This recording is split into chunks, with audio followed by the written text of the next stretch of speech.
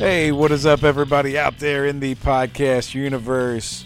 If you're joining us today, you'll have myself, Chad the Mark, with Canadian Biggie and Mr. Brown as we recap the wildcard weekend in the NFL. We talked a little bit about the national championship game and then made a plea for a certain quarterback to put his transfer papers in because we already know where his next destination is. This is the We Don't Know Sports Podcast.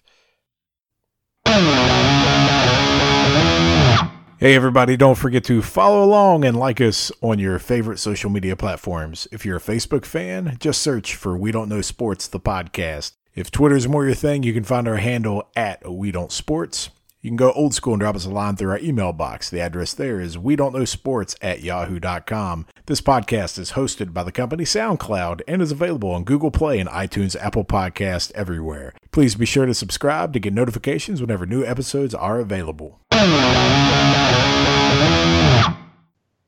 I have been waiting all week to talk to you clowns about the wild card weekend, especially you, Mr. Brown, because your Super Bowl pick is done. The Nick Foles Philly Magic is alive and well, and all I've got to say to both of you is I told you so. Philly moves on. They moved on with a double doink. I wouldn't be too confident in that pick there, Chad. I don't care how it happens. I'm just letting you know they moved on. Mr. Brown, your pick is done. I mean, I don't know how it continues to happen. I'm at the point now where, screw it. He's going to beat the Saints. I mean, I don't understand. I don't. I don't know what to say. I mean, I'm all in. I picked the Saints to win the Super Bowl. I legitimately might change that pick because I'm so bought in on the Nick Foles magic. It's here's the thing. What people don't remember, Nick Foles was a cast-off. Everybody was giving up on him, and then, he resurrected his career last year. But do you remember why he was a cast-off? Where did he go after he was in Philly? He went to the purgatory of Jeff Fisher quarterbacks. Exactly. Jeff Fisher killed his career, and it took him some time to get back from out under Jeff Fisher's oppressive style quarterback coaching, but now he's back, and he's winning Super Bowls for Philadelphia. Oh. Telling you, if he started the whole season for the Eagles, they wouldn't make the playoffs. But for whatever reason, you plug him in, when Wentz gets hurt, the playoffs are right there to take, and he does everything he possibly can to take it, and then he makes a run in the playoffs. But if you start him all year, this wouldn't happen. I'm telling you. He's the best backup in the league, and that's it. I hear what you're saying, but I can't validate that because we just haven't seen it. Maybe it is a good small sample size, and that's why he looks so sexy in that uniform, throwing touchdowns and winning and bringing home titles to the Eagles of all teams. But I'm telling you, it doesn't matter if he starts all season or not. They got to get rid of Wentz now. There's no way they can hang on to both of them. How can you get rid of the guy that's going to deliver you 2 Super Bowls? I'm telling you now, it's probably going to happen. He's not even close to as talented as Wentz is. There's every team in the league, minus 3 or 4 with really good young quarterbacks, would take Wentz right now. For a guy that can't stay on the field? What is it with the Eagles that when Wentz, the superior talented guy, is out there, he goes out, Foles comes in, and the rest of the team plays harder or something? It's I don't get it. Even last year, they were rolling really well on offense before Wentz went down. Foles came in. This year, Wentz out there playing hurt. They're 6-7. He goes down. Here comes Magic Man Foles, and all of a sudden they can't lose. You look at the Chicago game. You got Trubisky. You got the Bears who don't know if they're going to give it to Cohen or going to give it to Howard. So the offense for the Bears scared me, okay? But I thought they would absolutely destroy Foles. That defense was going to kill him. It didn't happen. Offense for Chicago stuttered. They kept him in the game. It was a close game. It came down to a field goal, which we all know the result of that. But there is no possible way Nick Foles can keep up with Drew Brees in the Dome. He can't do it. He don't have enough firepower, and the defense, the Eagles cannot contain Drew Brees and all of his weapons. So I'm saying it now. He's done. His magic's running out this weekend. All right. Well, regardless, going back to the game, it was a great defensive game, both sides. I mean, what did you think about that play that was it was ruled incomplete, then it was ruled a fumble And then the referee's explanation was just like, after further review, it's third down. And you wonder why everybody hates the refs when they're in the booth talking about it, and this should be a catch, and there was no clear recovery, so it'll be their ball at whatever, the 5-yard line. The official comes out and stutters all over himself, and people wonder why the officials are hated and why they think there's conspiracy theories. It's because of stuff like that right there. I mean, they're clearly just making it up as they went, man. It was just a terrible call. Like, they don't even know what they're doing. So I understand why everybody's pissed off, because it was quite obvious. They were just going along with whatever they felt was. I mean, it was crazy. Well, no one recovered the ball, so they just said, we're just going to wing it. But they said that's what the rule apparently is. I mean, they're out of control. You two of all people know what it's like to find obscure rules that come out of nowhere in the playoffs. As long as they enforce them correctly, I'm okay with it. So, I mean, what is the right call there? I mean, what are you supposed to do? Are you supposed to give, Chicago the ball at the 10 or 15-yard line, wherever the catch was? Or, I mean, you don't just magically give it to the other team, even though it was clear if it was ruled a fumble that, Philly would have recovered it. But, I mean, I don't know. How do you even fix that call? You screwed it up on the field. Now there's no way to make it better. Yeah, see, it is almost impossible to fix that call because it was wrong from the start. But the official comes over, the loudspeaker there to tell it, just give it to me firm. This is what it is. This is what I called. Next play. Not that that's like those funny commercials where you slept in the wrong hotel or something. I mean, at least when the tuck rule was called, it was a clear, correct interpretation of the rules. You're out of your damn mind. I don't want to get into that right now. No, I don't want to get into it either, and he is out of his damn mind.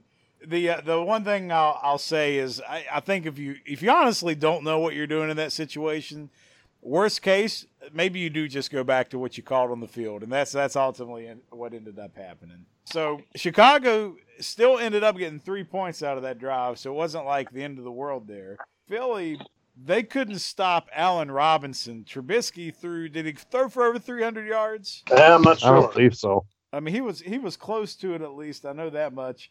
But I think Allen Robinson had like over 120 yards receiving. He went off. But at the end of the day, what it came down to was 4th and goal. Philly's got the ball. They were able to punch it in. They're able to get that Nick Foles magic, and that's why they're moving on. And I don't know how many carries Cohen had out of the backfield, but it sure didn't seem like it was more than 3 or 4. He had 1 carry. Yeah, everything else is on like little swing passes and crap, right? That's out of control. No wonder you lost. You deserve to lose. 1 carry and 3 receptions. So that's ridiculous. So does the kicker, does he deserve death threats? I would say no, because they've since ruled that it was partially blocked. So give the guy a break. But he's missed a ton before that. And since they cut Robbie Gould because they didn't want to pay him, he's only missed 3 in the whole time since he's been away from the Bears. So, I mean, probably should have kept Robbie Gould. My favorite thing is as soon as you talk to a Bears fan, immediately their defense of after it got, tipped or blocked. Well, he should have kicked it higher. That's what he's paid to do, is to not get it blocked. Yeah. I don't know. I think that death threats is above and beyond what it comes down to. I mean, it's a football game, regardless of how you look at it. I don't know that many people lost their life unless they had a lot of money riding on the game. It was blocked, but if you're a Bears fan or a Bears player personnel, you kind of got what you asked for. He had close to 10 kicks, hit the uprights or goalposts throughout the season. You kept him. You play solid defense. You don't have a big-time explosive offense. Go figure the game would come down to a field goal. What blew me away, too, is just it hit the upright, that bounced down and hit the crossbar, and it was just a matter of which way the ball hit the crossbar, which way it was going to bounce, whether it was going to be good or no good.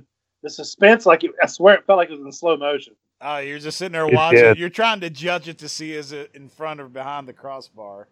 And yeah. It's, and it's just as likely it goes through. I've seen it happen the other way. It just, Nick Foles just happened to be in the stadium, so it didn't happen. You and Nick Foles, that's a train waiting to derail. I'm going to ride it till it does. All right. How about Chargers-Ravens? Did you watch that game or at least the fourth quarter? Caught most of the second half, and a lot of the things that people had talked about during the season for Lamar Jackson's ability to quarterback kind of came true in that game where if the game's tight, they're able to run the ball, keep it close. You're going to win games with him. Once you get down 2 or 3 scores and he just has to fire from out of the pocket, he's going to struggle more. If the Chargers wouldn't have hit a couple of bonehead plays defensively, it should have ended about 23-10, not down to the wire like it did. I mean, I watched the first half. I didn't watch much of the second half because it looked like it was out of reach at that point. I mean, to me, it looked like the Chargers were really they were very conservative in their play calling. I mean, you got Phillip Rivers, you got Melvin Gordon, you got Keenan Allen, you got all these weapons. They're being very conservative on offense, and it was kind of just playing for the field goal or whatever, just waiting for their defense to expose Lamar Jackson, which they kind of did that first half, and they were just wanting to capitalize on his mistakes, which they did. But I feel like if they'd have been aggressive in their play calling, they could have really put it away, and it would have been over in the first half. Well, but then you wouldn't have got the franchise record for field goals made in a game with, or at least a playoff game. You had 5 field goals. The one thing I really want to know, though, is how you feel about the fans turning on Lamar Jackson, because in the fourth quarter, well, even in the third quarter, they're booing. You can say they're booing the play calling, or they're booing Lamar Jackson. They want Joe Flacco in there. So there's a defensive back for the Ravens. I think his name is Jimmy Smith, and they were actually talking about it. One of the sideline reporters during the game in the fourth quarter, there was a bunch of fans behind the Ravens bench calling for Joe Flacco, and he went over there and, hey, we got here with Lamar Jackson, get off him, that kind of thing, sticking up for his teammate, which I like. To me, you got that far with the way you played with Lamar Jackson, running the ball, playing really good defense. He lost 1 start in 6 or 7 games, got you into the playoffs. Ride through him, let him grow. He's your quarterback of the future. You know, Joe Flacco's gone at the end of the year. Let him fight back a little bit. Those couple late touchdowns that carries him through the offseason. You understand as a sports fan why they're chanting for Flacco, because you're struggling to score. You have a Super Bowl MVP sitting on the bench doing nothing, and his record, you know, in the playoffs is a different quarterback than the regular season. He's just sitting there, and the fans are always like, you know, what have you done for me lately? I mean, we want it right now kind of thing, but, like, I understand, too, sticking with Jackson because he won 6 of 7 games, and if he wasn't playing, they wouldn't even be in the playoff picture anyway. So I understand riding the young kid and seeing what he could do with the adversity, but I also see the fans getting a little restless and saying, look who's sitting right next to you. We got to try to win this game. So would you have put Flacco in? I probably would have, because guess what? I mean, you're even if you lose the game, let's say he goes on this miraculous charge and they win the game. You think you're going to trade him anyway? You just got to raise his draft stock, or his trade stock. So I think you should try it, because at that point it looked pretty bleak that they would even have a chance. It definitely didn't look good, and Flacco has been lights out through most of his playoff career. But if I'm Harbaugh and I got my young rookie quarterback in there I'm riding with, I want him to get that experience down the way that they were. If by some chance that last possession, instead of getting the ball stripped out of his hand, they'd have got some crazy touchdown to win the game, they'd have rode so high off of that, whether they lost this weekend or not, it would have been, you know, the future is here now. Look at our next 10 years, Lamar Jackson. Yeah, if he didn't fumble at the end like he fumbled so many times in that game, it might have been a different story. Yep. Hey, Big, let's be realistic, though. Let's look 5 years down the road from now. Do you honestly believe that Lamar Jackson is their franchise quarterback? I believe they believe that. I don't think Lamar Jackson. I wouldn't have drafted Lamar Jackson, period. I think that when he drops back and has to stay inside the pocket, he throws it in hopes. Man, that's the crap I tell people when they tell me they saw a ghost in real life. I believe that you believe you saw that ghost, but you didn't see no ghost, and you ain't seeing Lamar Jackson as a franchise quarterback. No. That's kind of why I was like, let's just go with Flacco.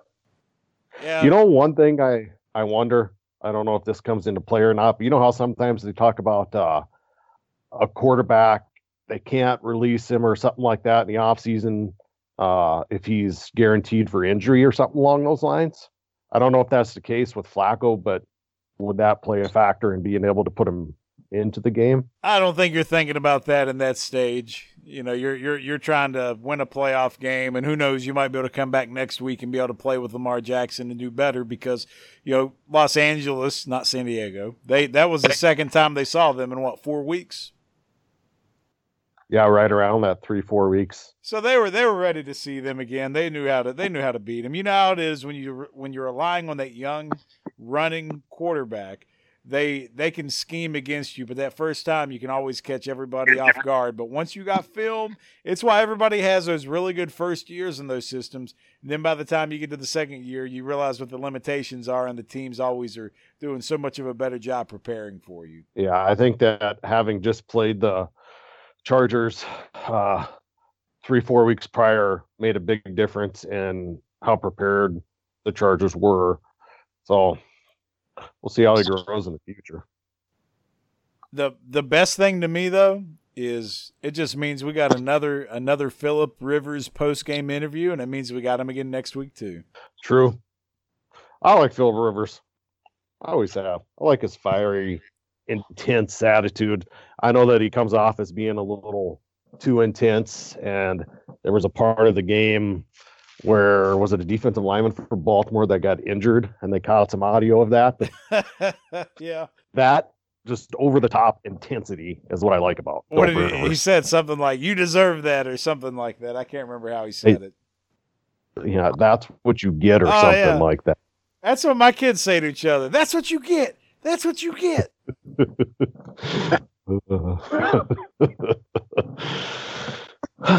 That's probably why he talks like that. His post-game press conference, he talks in the same speed he probably has to talk to at the dinner table with 9 kids. And that's just how he's going to conduct his business. That's what he's used to. How about T.Y. Hilton rolling into Houston wearing a clown mask and the Colts putting a whooping on Houston? Well, that's the second time in, 4 or 5 weeks they've went into Houston and won.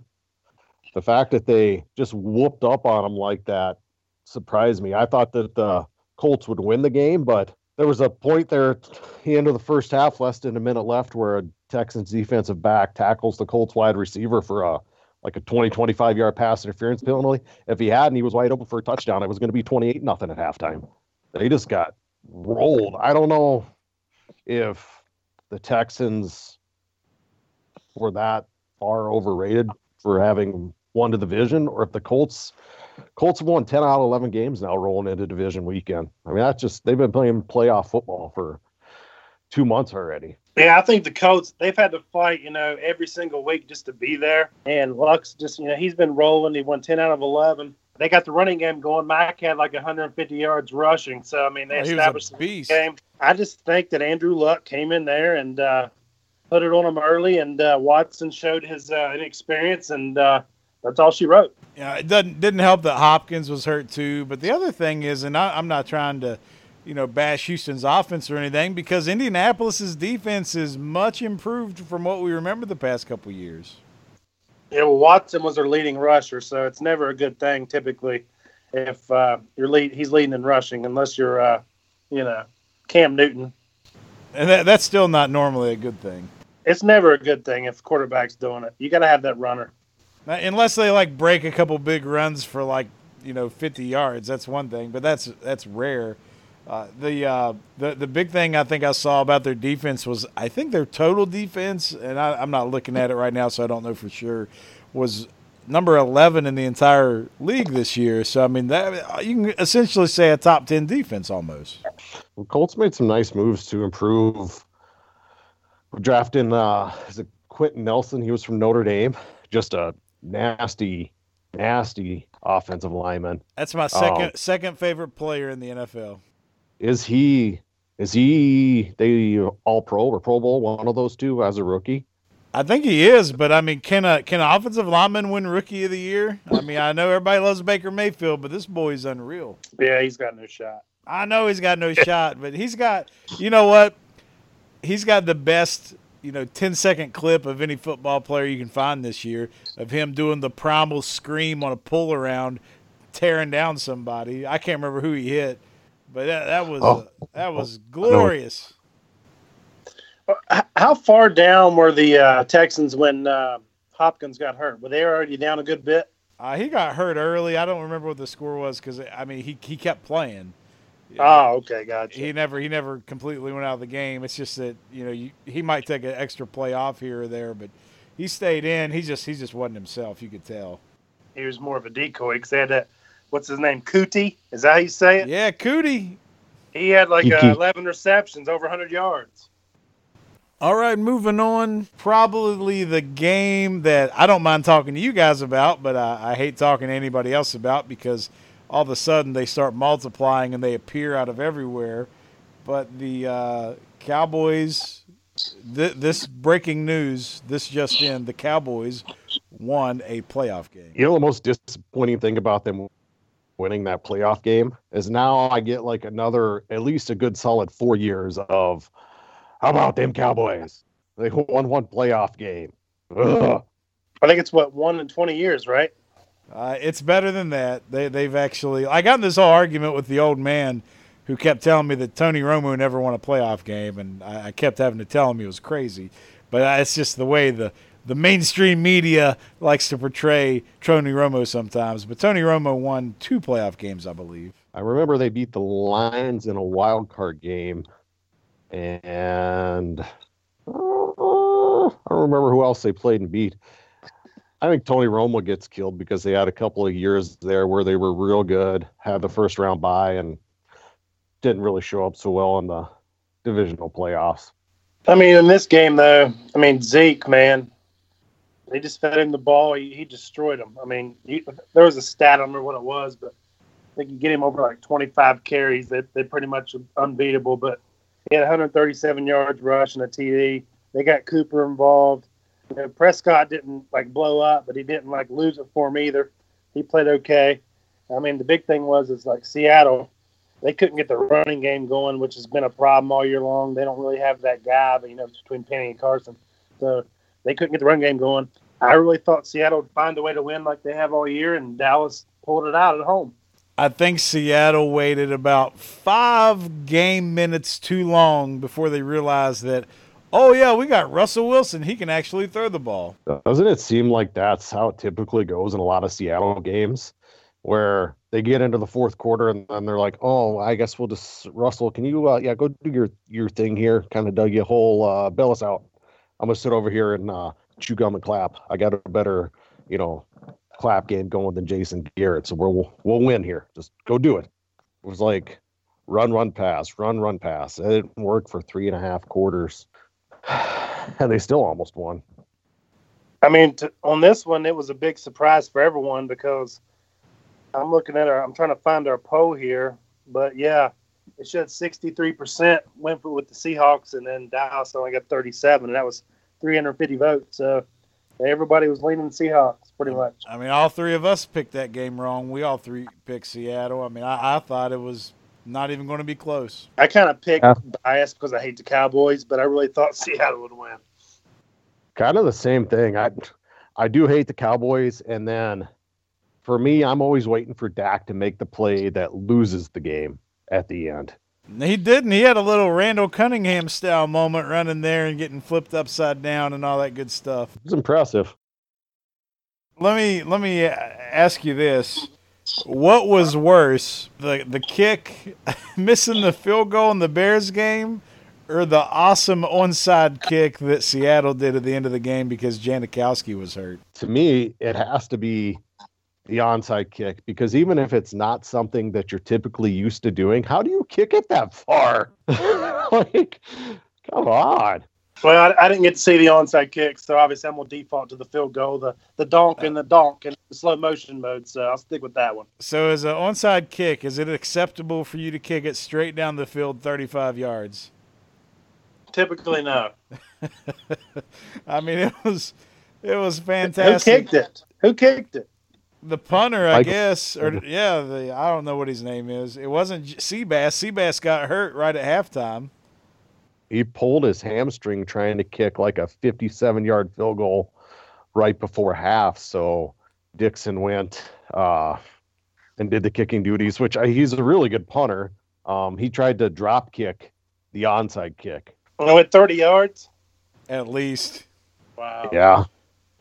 I mean, it went so far over everybody's head that the one guy that's back deep just in case was like, what's this? I mean, does it surprise you, though, that Seabass got hurt? He's pretty much weighs as much as an O-line now, and he's like 40. And everybody's giving him crap for not making that play a couple weeks ago, why he just, did the do-si-do out of bounds. Now you know why.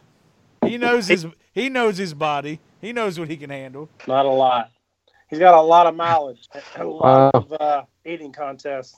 What about Seabass being out? So spread was 2.5. Seabass not in at the end of the game, so they had to go for 2. So they ended up losing 24-22. Cowboys couldn't cover the spread, and it's all because Seabass tried to kick a long field goal, and he does too many eating competitions. Apparently, kick his ass, Seabass. That's right. Last thing on that game, did you see the Allen Hurns injury? Oh God. I can't. Go ahead, Biggie. As you guys know, with the injury that I had before, anytime I see somebody have something like Hearns, where it happened live, and I caught that he was down, camera panned away, then they showed the replay of it, I just got sick to my stomach. Oof. I mean, the worst part for me is it showed him laying on his stomach, and he was face down, and one of the ankles was turned all the way back around, facing the air. Yeah, he had toes in the grass and toes pointing to the sky.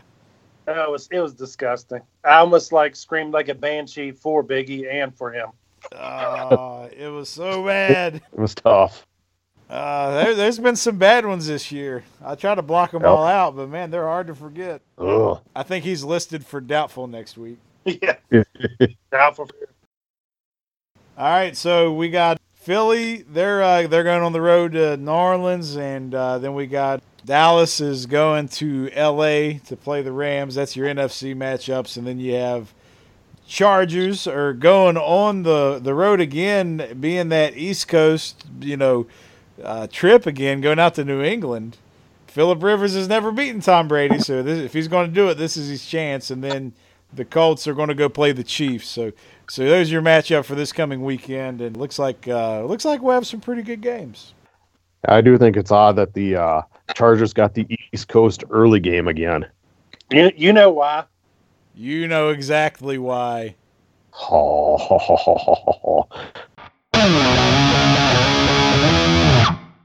College football national champions, the Clemson Tigers, put an epic ass whooping on the Alabama Crimson Tide that I don't think anybody saw coming. I think people thought that Clemson had a chance, but that was an absolute massacre. I was blown away. It just amazing. I thought that Alabama would win, and not that Clemson didn't have a chance, just that never in a million years would I have expected Alabama in a year where they were unstoppable for most of the year to get embarrassed in the biggest game. Nick Saban's worst loss as Alabama head coach comes in a national championship game. It was crazy. You had majority, like it said on our poll, 56% went for Alabama. Thought Alabama was going to win, but I would say nationally, the majority of the country was wanting Clemson to win, and that's what happened. Whatever, obviously Alabama's the program you love to hate in college football, and whether people want to believe it or not, Clemson's right there, 1-8 Alabama now.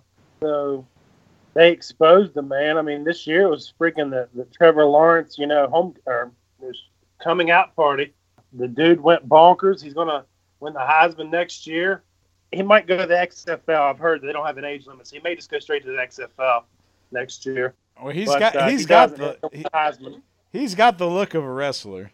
No, you're right. I mean, but at the end of the day, they showed that they were it, man.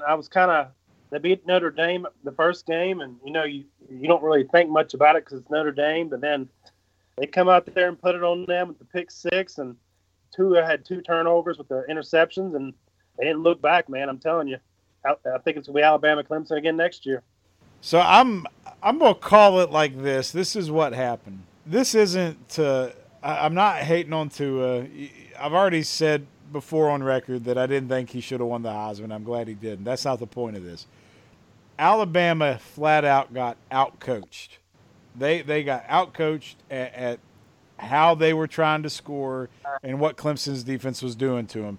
Because it seemed like whenever Alabama wanted to just line up and run the ball up the middle, they could do it pretty much at will. They were getting 5 and 6 yards a pop. And that is how Alabama traditionally imposes their will. They use the big hog mollies up front. They develop that strong running game. Half the running backs get to the NFL, and then they don't have a shelf life anymore because they're used to running the ball 25 times a game in college. So what happened in this game, they got away from that. Tua threw more passes by the start of the third quarter than I think he had all year. And overall, it wasn't bad. I think he was like 15 for 18, and 2 of those were interceptions. So he only had like 1 or 2 balls hit the ground.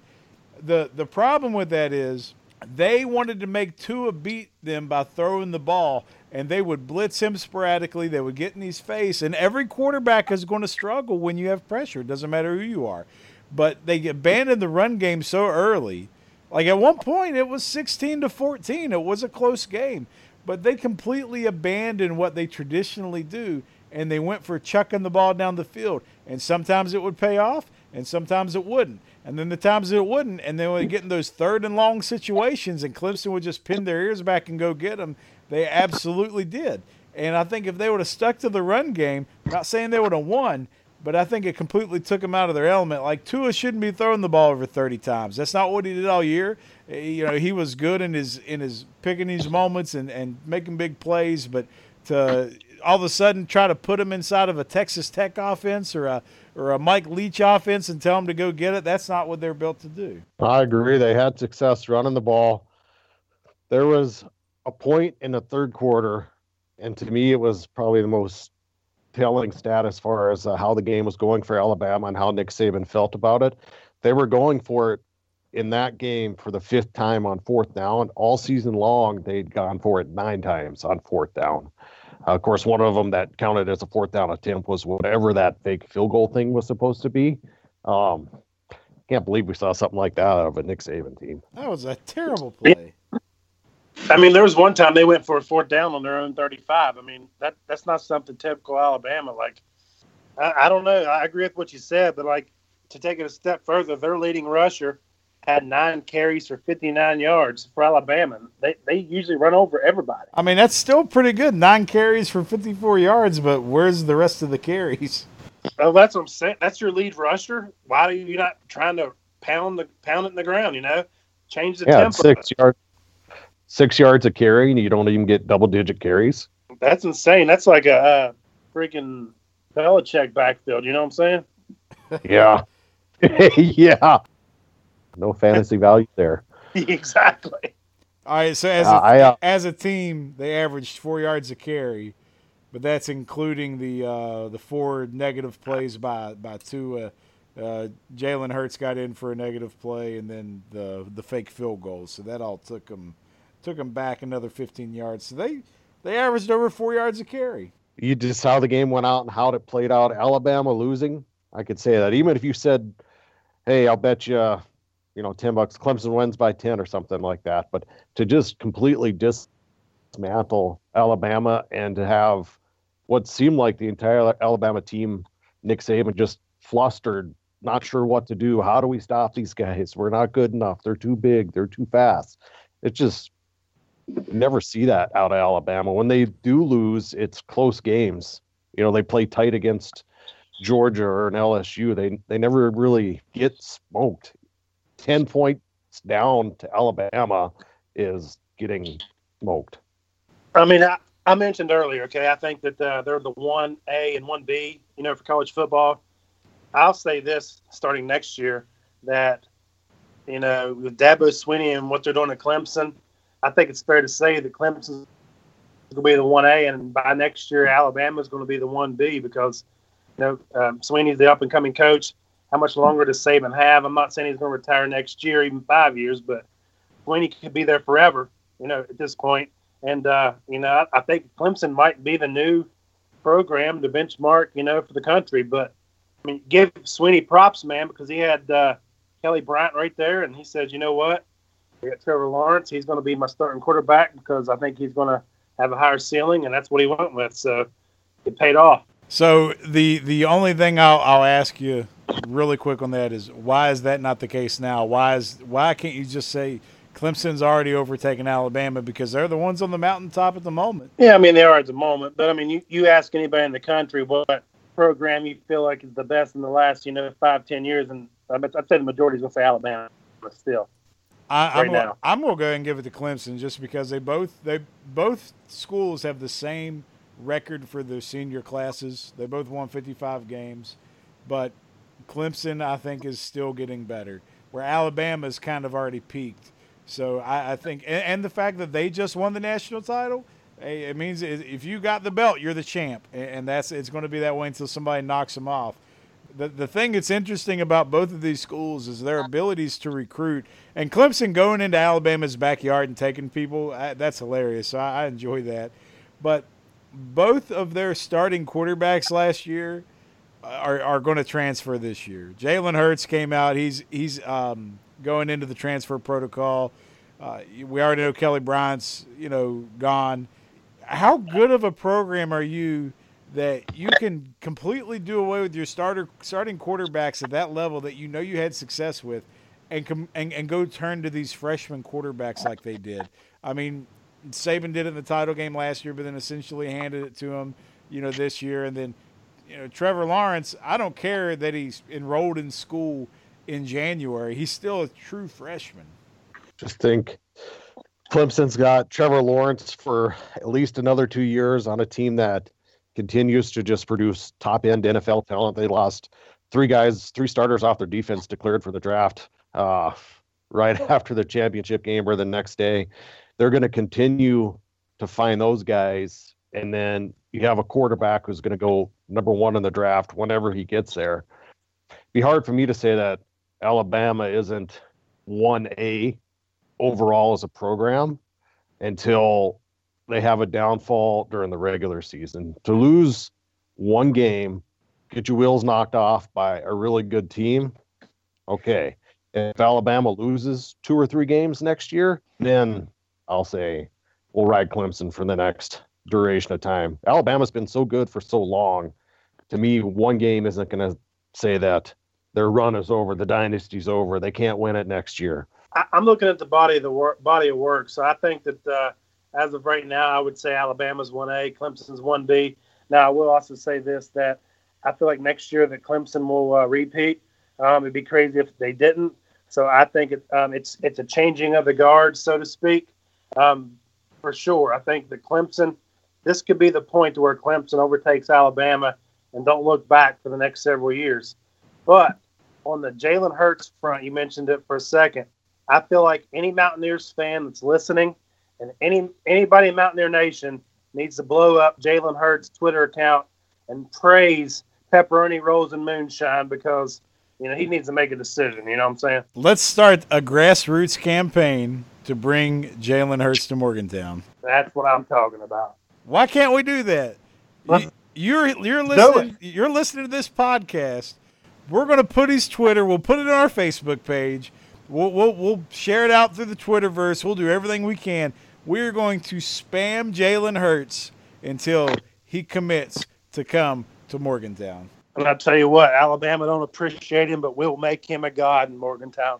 Jalen, they don't love you in Tuscaloosa. You'll be treated like a football god in Morgantown. Come on up to the north. Amen, Mr. Mark.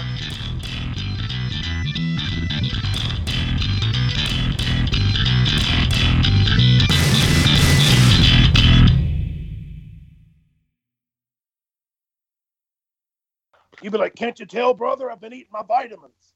No, it'd be something more like the lines of this. You know something, Hulk Hogan? Yeah, brother.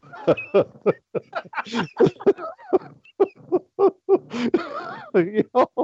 Oh.